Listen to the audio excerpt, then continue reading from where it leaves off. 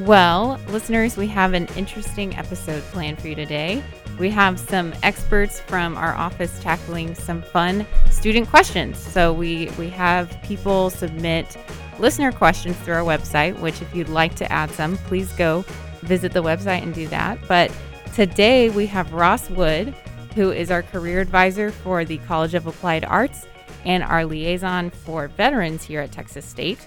And Ross, we're going to ask you a few questions. Or at least one question. Sounds great. And see if we can get your expertise. So can you enlighten us or tell us a little bit about what an informational interview is? An informational interview. Sure, informational interview, the best way I describe it, it's trying to connect with somebody out there that's doing it already, that's living the dream. You know, it's finding somebody that has a job title that you aspire to, that works at a place that you would like to work. And really the idea of an informational interview is you're not asking for a job yet, but you're asking, can I buy you a cup of coffee? Can I just pick your brain? How did you get from where I am to where you are? What's it like in the day in the life of? It's networking. You're really trying to, hear where their path was, how they decided which way to go in their industry, what was their first jobs, what was their first employers.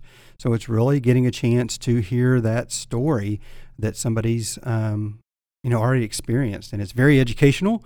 You're getting to hear job titles, employers you haven't ever heard before, hearing everybody's path. It's a little bit, but it leads to kind of two questions.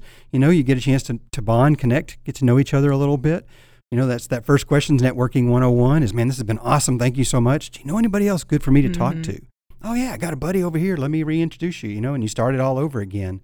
But that second question is, do you know anybody that's looking for somebody like me? Do you know anybody that's hiring? So it can lend to finding out about a job, but sometimes it's just getting a chance just to kind of hear somebody else's career path and what does that look like for maybe you. People like to talk about themselves. And they like to help. Yeah. And so informational interviews kind of lend that to it. Well, I'm sure, and we know, because we hear from students that it tends to make the people who were reached out to feel good because it makes them feel like they've made it or they're successful at whatever they're doing. And, someone needs their advice, which Absolutely. is nice. Well, what sort of tactics or resources would you recommend for a student trying to find someone to informational interview? Sure. The challenge is everybody says you need to network, and that sounds really great, but then it's like, how do I network if I don't know anybody?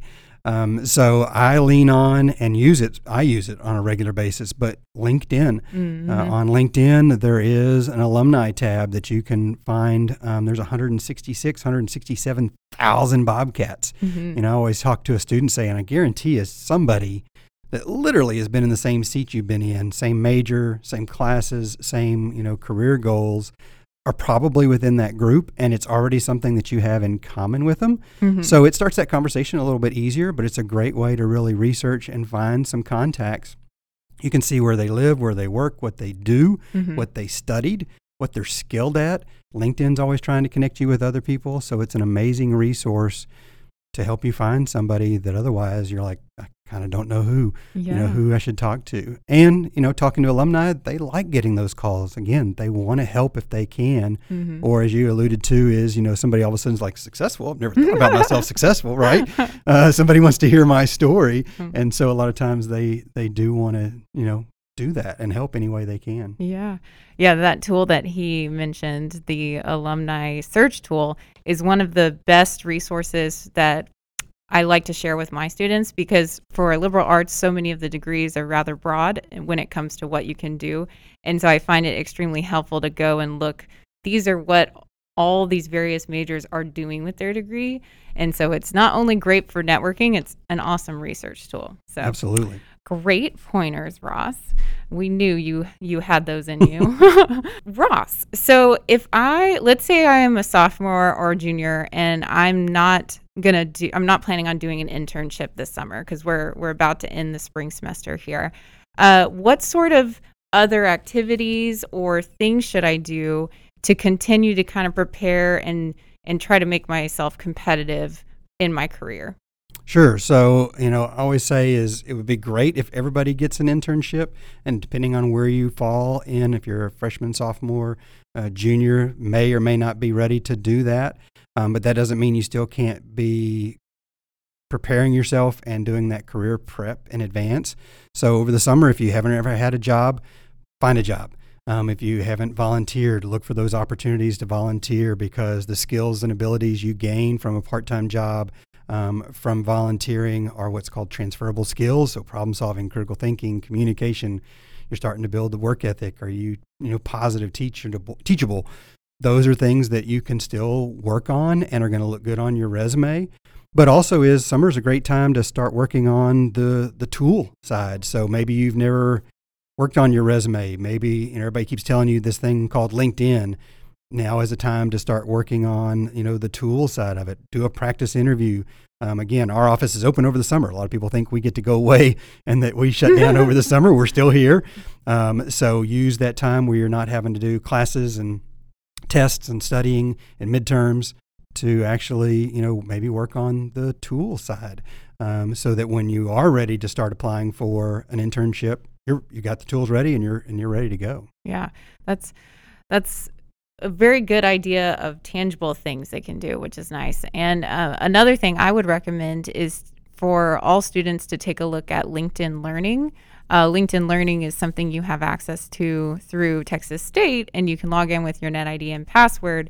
And there are trainings in there on all kinds of things that, require technical expertise, like programming skills and all that, but even things like public speaking and communication. And so that's another way that if you just are really dying to continue to learn, do that over the summer.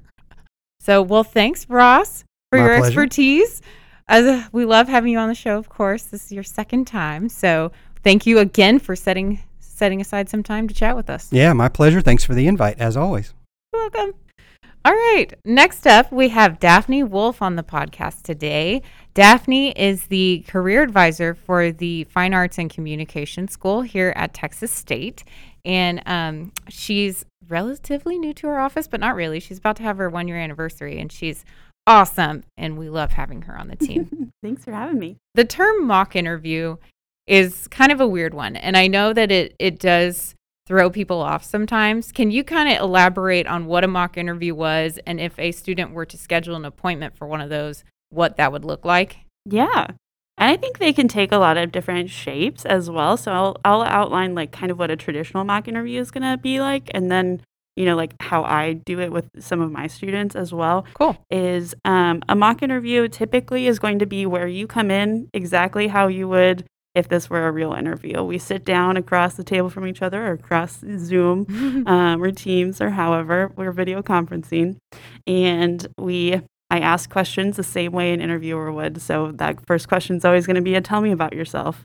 And then we might dive into some more behavioral questions related to your industry. So it might be like, tell me about a time where you've planned a social media campaign, or what's been a campaign that has stood out to you as a consumer. And then what do you think some steps were that the ad agency or whatever took to come up with that idea, right? And so those are some like really specific to my college. And then I always like to ask the questions of like, why should we hire you? Why are you the ideal candidate? Because those are the kinds of questions that typically trip up a lot of students, and you don't know how to sell yourself. And so those are like the questions that I typically go to for a traditional mock interview. Nice. And then once we've kind of concluded that, I'll have taken notes throughout the interview, and then we'll go back question by question, give some overall feedback, and then give some specific feedback about how you answer each one of those questions, right? I do a little abbreviated with my students, just because typically we're talking about the job for a little bit of the appointment, and then we'll dive into just individual questions. And so I'll go through those like top 10 hardest interview questions, like the tell me about yourself. Why are you the ideal candidate? When have you experienced conflict in the workplace? Right. Those are some that typically trip students up. And so then after each question, we'll do feedback about that specific question so that they can ask questions about how they answered it and reflect pretty immediately afterwards. Nice. I like the way how you structured those appointments. I'm like, I need to take notes myself. Might think of rearranging some things. Speaking of harder questions, you mentioned the please tell me about yourself question. Mm-hmm. What would be your best advice for how to answer that question to students? Yeah, I think, keep it short. So your elevator pitch or your tell me about yourself kind of question can be adapted in so many situations. It could be your elevator pitch. It could be the beginning of an interview. And so I like to phrase it that way. So I don't go by the script method, Mm-hmm. like, saying, hi, I'm a Texas State student in the communications program. I'm more like, I want to hit on a few different things. So if I were talking to a potential employer and I were a comm studies student, I'd say, hi, my name is Daphne Wolfe. I'm a comm studies student. I've had experiences in journalism. I've had experiences in graphic design, but I really am passionate about how people tell their story, and I want to help you do that at this Mm-hmm. company, right? And so I think it's really important not to go into too many details and, go off on a tangent. I think a lot of folks are like, well, I'm originally from Fort Worth, but then we moved to here and then to here. And then I'm like, that's not all that important for employers to know. And so being really succinct and to the point and making sure you're hitting your most translatable points. They might be things that are already on your resume. They might already know these things about you, but just reiterating, and this is how I can bring it to your company at the end of that question is always, and this is how I can do this here because I'm a rock star. That's right. Yeah, very tailored to that question because I always like to tell my students the back half of that question is left off. It's please tell me about yourself, ... in relation to this job, Yeah, and the experiences you've had related to this job. Yeah, exactly. Yeah, avoid things that that they shouldn't ask about. I hear age all the time, which you're not supposed to bring that up. I hear details about families, married, single, all that stuff, and frankly, it's none of their business. No, so exactly. Don't tell them. But yeah, awesome. Okay, and there's another one of I've heard people say, "Oh, this will be my first job." Oh, yeah. Or this will be my first full-time job. And I'm always like, I don't know if I would say that. Yeah. Not that being your first-time job is a bad thing at all. It just might be saying like, and I'm less experienced than other candidates you're interviewing. Right. Don't need to draw attention to that. Right. Such a great point. Thanks, Daphne, for sharing your wisdom. It was so fun to have you on the podcast. And hopefully we can get more of your wisdom later on. Yeah, thanks for having me, y'all. So today we also get to hear from Laura Jones. She's the Assistant Director for Employer Relations and Outreach here at Texas State. And so because of her position and being very in the know with employers and what they're doing, we have quite a few questions that are employer focused, I suppose, and then some fun ones, of course. But Laura, we're maybe nearing the end of the pandemic. I don't know if it's fair to say, but entering a new chapter. Yes, entering a new chapter. We know that fall will look different. And so can you kind of share with us what you think job fairs are going to look like in the fall, or I guess the future of job fairs?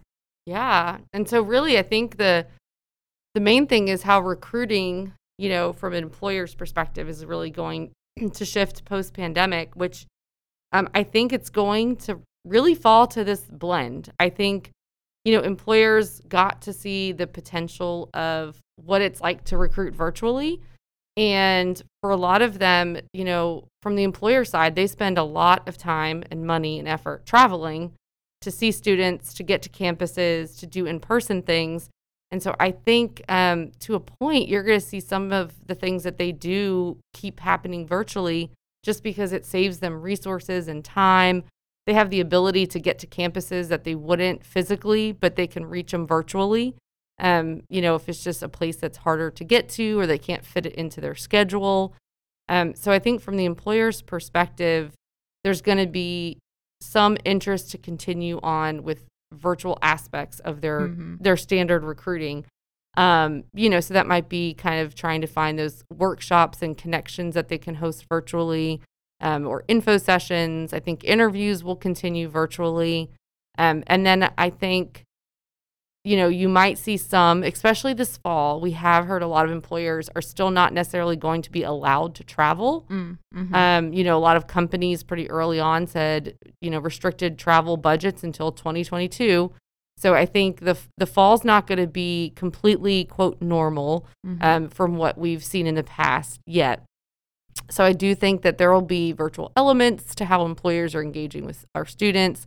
But we've also heard a lot who are very anxious and ready to see students in person, prefer that kind of face-to-face meeting. And so I think what you're going to see is a blend, really, we kind of use in our office and maybe other areas do too, like a hybrid. It's not going to be all in person. It's not going to be all virtual. From our world, like employer engagement area, we're really kind of thinking, how can we leverage this, kind of hybrid space of meeting employers where they're at to kind of provide virtual help and virtual resources to connect to students. And then how can we also still provide some face-to-face opportunities? So it might just be less face-to-face opportunities, more smaller, intimate face-to-face opportunities. So it's not maybe on this grand scale, and then having a couple traditional fairs, whatever traditional looks like. It might be more spaced still, but something for students to be able to meet face-to-face, and then something to still also have the opportunity for virtual as well is kind of where we see this going. So we're not going to lose a virtual element. We're not going to lose the face-to-face. I think we're going to embrace both.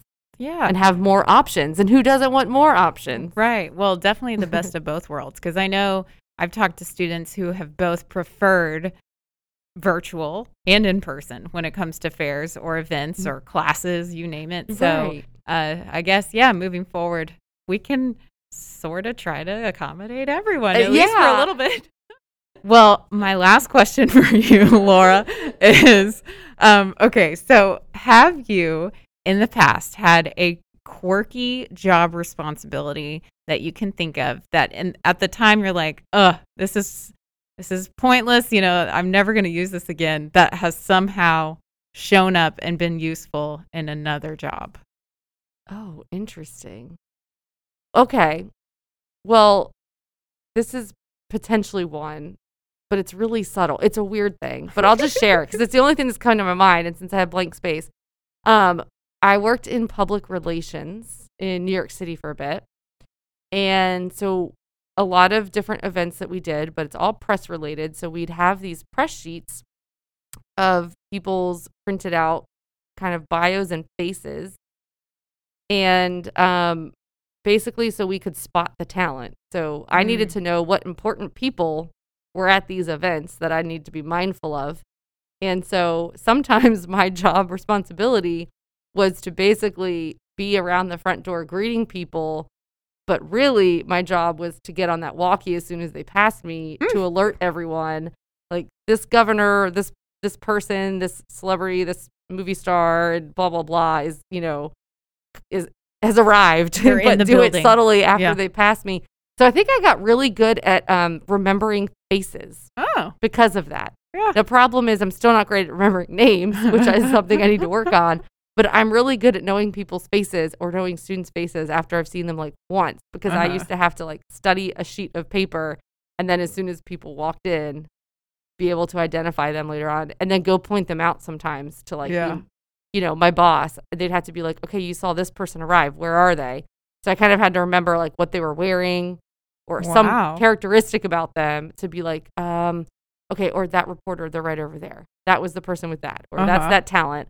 And I did one with, there's a bunch of different like Top Chef contestants there. And I knew the show, but like, I don't know their faces and their names. And so I had to kind of be like, that was that chef over there. That's who that is right there. Okay, that's that reporter. And wearing, the purple tie and the tan shoes. It was very weird. I basically like stalked people. Yeah, I was going to say, that sounds a little creepy, Laura. It does. But I think it made me really good at like knowing, I don't know, remembering people's faces or identifiers and how to like just make people memorable in my brain.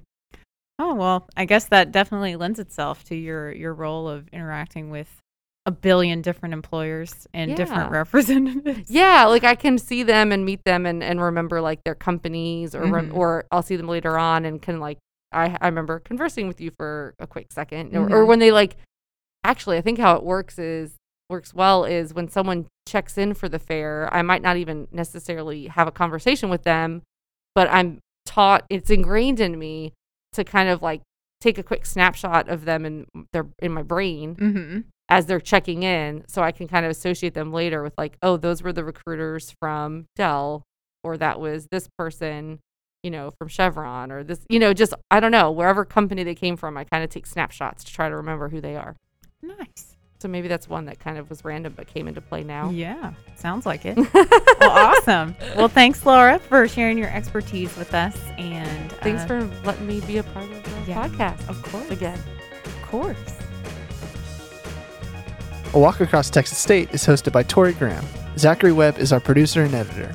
Music by Richard Hall. For free resources and additional information about our services, head over to careerservices.txstate.edu and follow us on social media at TXST Careers. Don't forget to like and subscribe to hear new episodes every other Tuesday each semester. Thanks for listening, and we'll see you soon.